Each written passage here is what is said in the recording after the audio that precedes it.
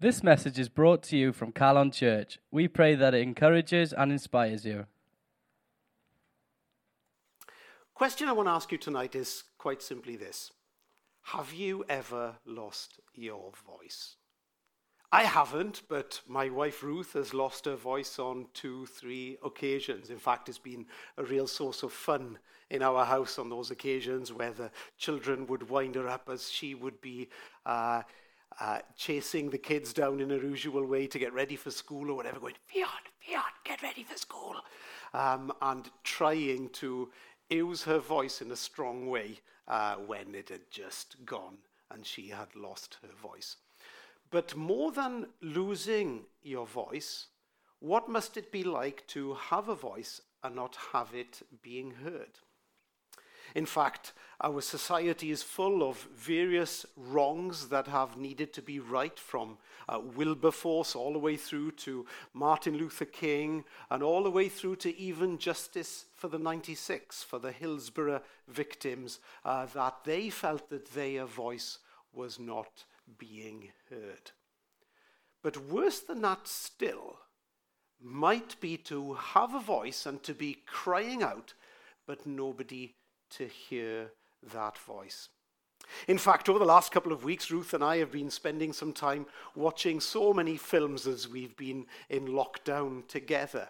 And one of the films that we watched a couple of weeks ago was The Aeronauts, and the story of the balloon pilots Amelia Rend and James Glacier as they went on the discovery of going up in an air balloon and discovering meteorology and all the things that they were seeking to discover about our universe at that time. And there's a poignant part of the film where James Glacier finds himself thousands of feet above the world and shouts out and starts crying and shouting, but there's nobody there to hear him.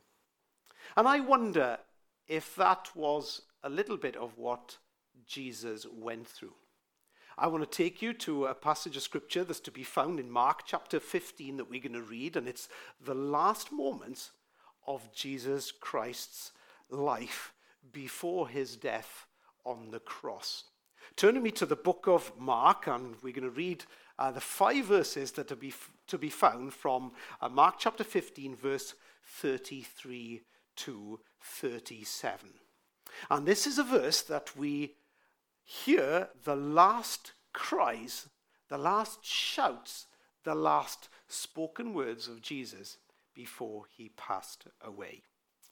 The gospel writer Mark says in his gospel, chapter 15, verse 33, says this: At noon, darkness came over the whole land until 3 in the afternoon.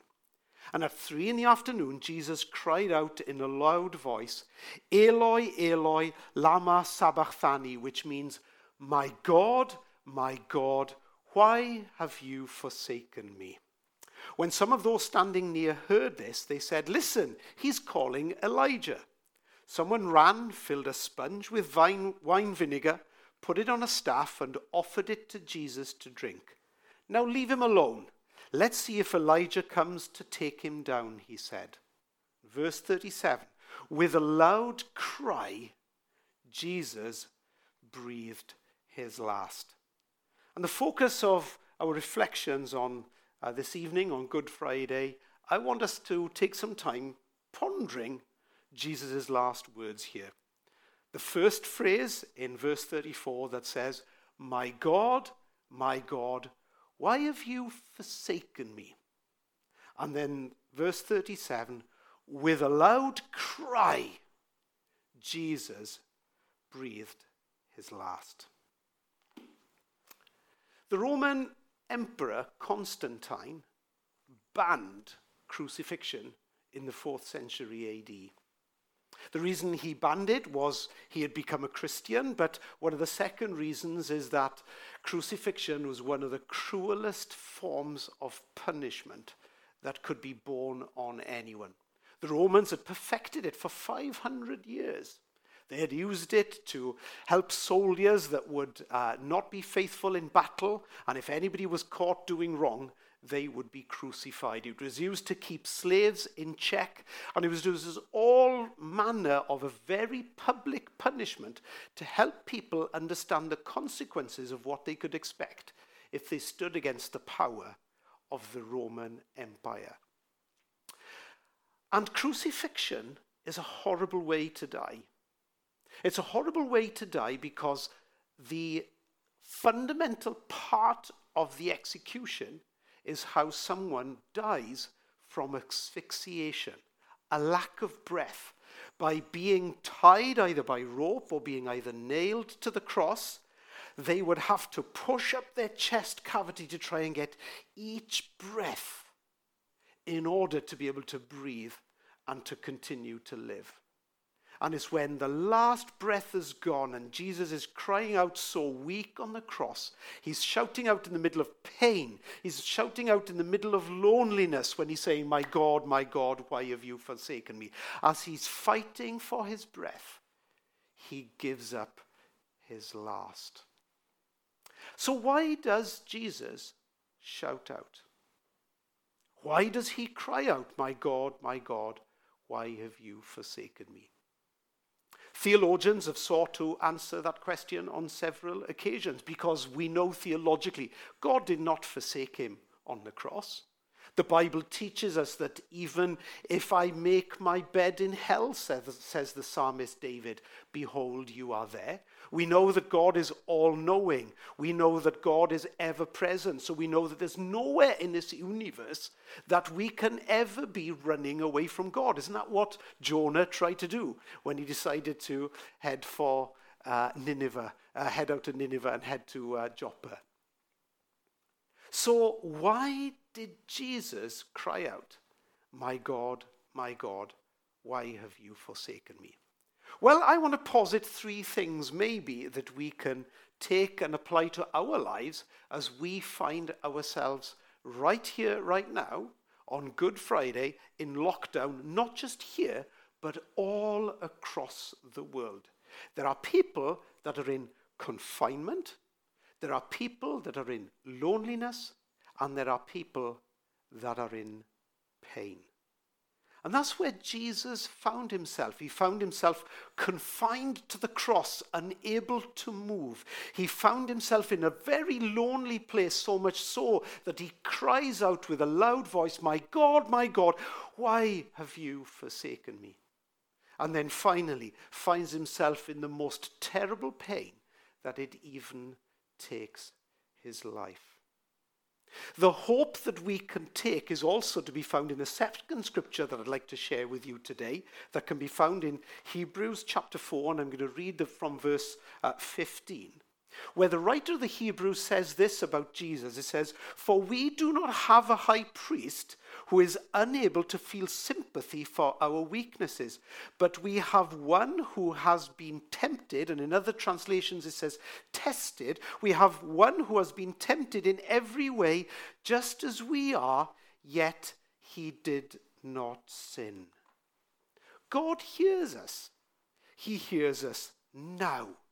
But so often we feel as though God has forsaken us, and we feel that he doesn't hear us. And where we find ourselves right now in lockdown, where we find ourselves on this Easter weekend, where normally we'd be caravanning away or going to do various things on our holidays together, we found ourselves here on Good Friday in lockdown. We might be finding ourselves in confinement, in loneliness, and in pain. So the message that I want to bring to you tonight is in two parts. The message I want to speak to you today is a message from a boat, and the message I want to bring to you on Easter Sunday is called Butterflies. And I want to put them both together, and the message is simply called a two-part series called Boats and Butterflies. And I want to look at a lesson that we can learn from a boat story and a lesson that we can learn on Sunday from the story of the butterfly. Let me explain. The final passage of scripture that I want to share with you is to be found a couple of chapters back from Mark chapter 15, where we just read. Wind back 11 chapters to Mark chapter 4. And Mark chapter 4 is a story of where somebody else, in fact a group of disciples, felt abandoned and felt alone and forsaken. Mark chapter 4, and we're going to read from verse 35. And the writer, Mark, again says this: "That day when evening came, Jesus said to his disciples, 'Let us go over to the other side.' Leaving the crowd behind, they took him along just as he was in the boat. There were also other boats with him. A furious squall came up, that's like a storm, and the waves broke over the boat so that it was nearly swamped. Jesus was in the stern, sleeping on a cushion. The disciples woke him and said to him, 'Teacher, don't you care if we drown?' He got up and rebuked the wind and said to the waves, 'Quiet, be still.' Then the wind died down and it was completely calm. He said to his disciples, 'Why are you so afraid? Do you still have no faith?'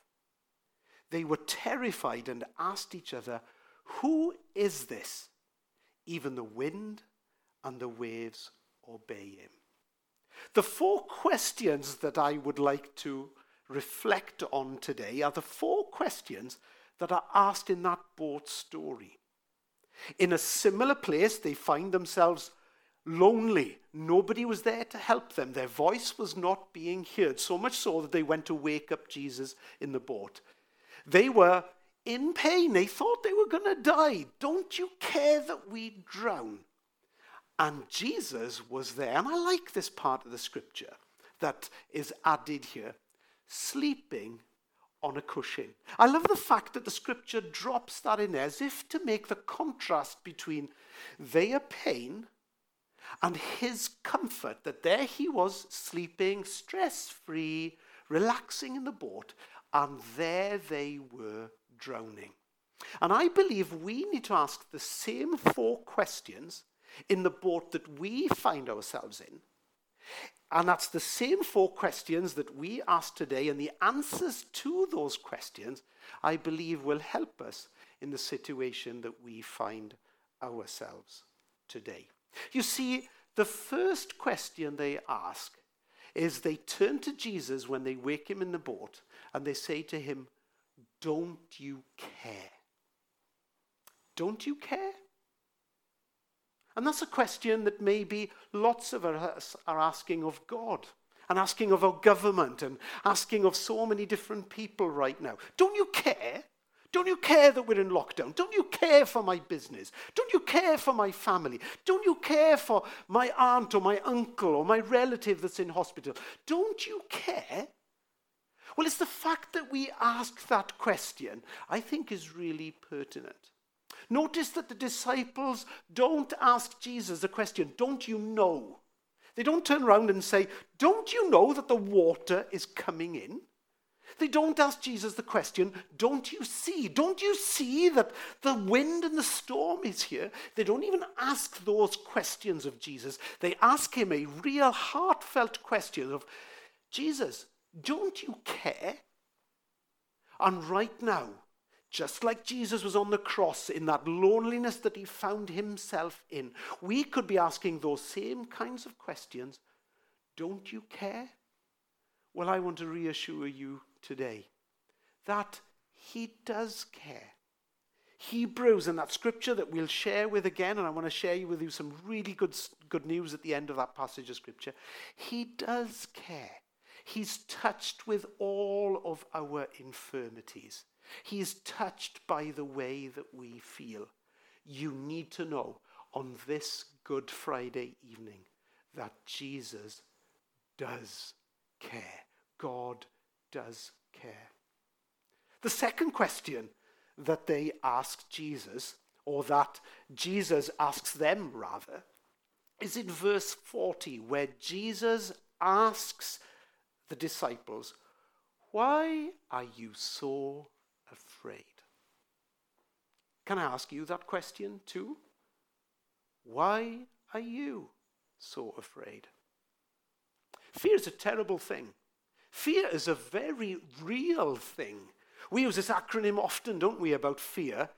FEAR, false evidence appearing real. And the thing about fear is we think the worst thing might happen when it doesn't.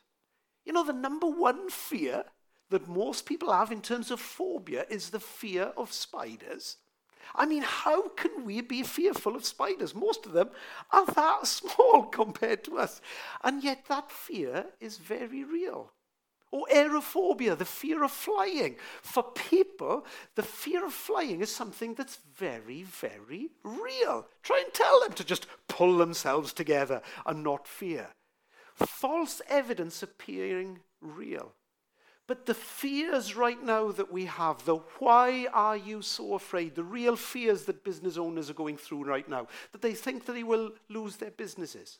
Or people that have lost their jobs, fearing how are we going to pay the mortgage, or how am I going to provide for my family? Or the fear that someone has for a loved one that's in hospital right now, struggling for their breath. The fear that that loved one might be taken away from them. So can I ask you on this Good Friday, why are you so afraid? He cares. And we are to take our fears, or as the Bible says and commands us to, cast our burdens on him. We have the unique opportunity as Christians of being able to come alongside through the power of the cross and the power of the life-changing power of Jesus and saying, God, I'm going to give my fears to you. Why are you so afraid? And the third question that Jesus asks. So the first question was, don't you care? The second question is, why are you so afraid? The third question, do you still have no faith? Do you still have no faith? You see, we have to put our faith in something, don't we? It's in the very nature of mankind to have faith. We put faith in our own ability to be able to dig ourselves out of where we are. Have faith in our ability to be able to provide for our families. Maybe have faith in the government that they can rescue us at this time. Loads of us are putting our faith very, very rightly in the NHS right now that they will take care of us at our hour of need. Do we have faith? But do we have faith that transcends the physical? Faith that transcends the natural? Do we have faith to be able to reach out to the one who is the God of miracles? The one who, if we cry out to him in our hour of need, will hear us. The one who comes in and says, peace, be still. The one who comes in when the waves seem so unbelievably large, and he just calms them and they go away. The one that speaks to the wind and stops it when we feel that the hurricane of life is just going to overwhelm us. Do you have faith? Do you have faith? And can you put faith in God maybe at this time? You might be an atheist. You might be someone who has never even thought about God in practical, real ways. But tonight and today might be an opportunity for you to say, yeah, I'm going to stretch out. I'm going to lean out to you in faith, oh God. I'm going to put my trust in you. And the answer to that is in the fourth question. The first question, don't you care? The second question, why are you so afraid? The third question, do you still have no faith? And then finally, the fourth question that Jesus asks in verse 41. The disciples ask this question back to Jesus. Who is this? Who is this? Even the wind and the waves obey him. Who is this? Who is Jesus? And can I ask the question, who is Jesus to you? C.S. Lewis in 1952 wrote a classic book. If you've not read it, it's an absolute classic. I'd encourage you to get it. It's a very, very quick read. You'll do it in about an hour, hour and a half. It's a book called Mere Christianity. And in that book, he posits that there are only three conclusions to that question, who is Jesus? And the three questions and the three conclusions that he comes to in answering the question, who is Jesus, is quite simply one of three answers that we must come to. The one conclusion that we could come to is that Jesus was a liar. He was not really the Son of God. He was just lying. Nothing but a con man or a charlatan, just trying to get out there and build his own brand, just trying to get loads of people to follow him. And the conclusion that we can come to about Jesus, he was simply a liar. Well, what reason would he have to lie? I mean, if there was a moment for him to say the truth, surely it's on the cross. And surely it's in the trial leading up to the cross where they ask him, are you really the Son of God? Are you claiming to be who you are? Surely he could have left himself off the hook by saying, okay, it's all just one big fib. I am a liar after all. But instead, he went through it all and he died. So C.S. Lewis posits that he could not have been a liar. The second conclusion that we could come to is that he was a lunatic. He was actually crazy. He did not believe he's a liar. In fact, he actually believed that he genuinely was the Son of God and that he was like a lunatic. Loads of people have claimed that they have spiritual descent and loads of different things. Loads of people make loads of crazy claims in life. Was he just a lunatic like the others, deluded with his own sense of grandeur? Or was he, thirdly, Lord? Was he who he says he was? And in the book, C.S. Lewis posits that we can only come to one of three conclusions: liar, lunatic, or Lord. And for me and my life, I've come to the conclusion that Jesus is the person who he says he is. We've got the accounts in the scripture. We've got all of these stories like the two that I've read today that help us really understand that he was the Son of God and that he came into the storm and that he stilled it. And he can come into our storm and still it too. So what connection has that got to do with Jesus' moment on the cross?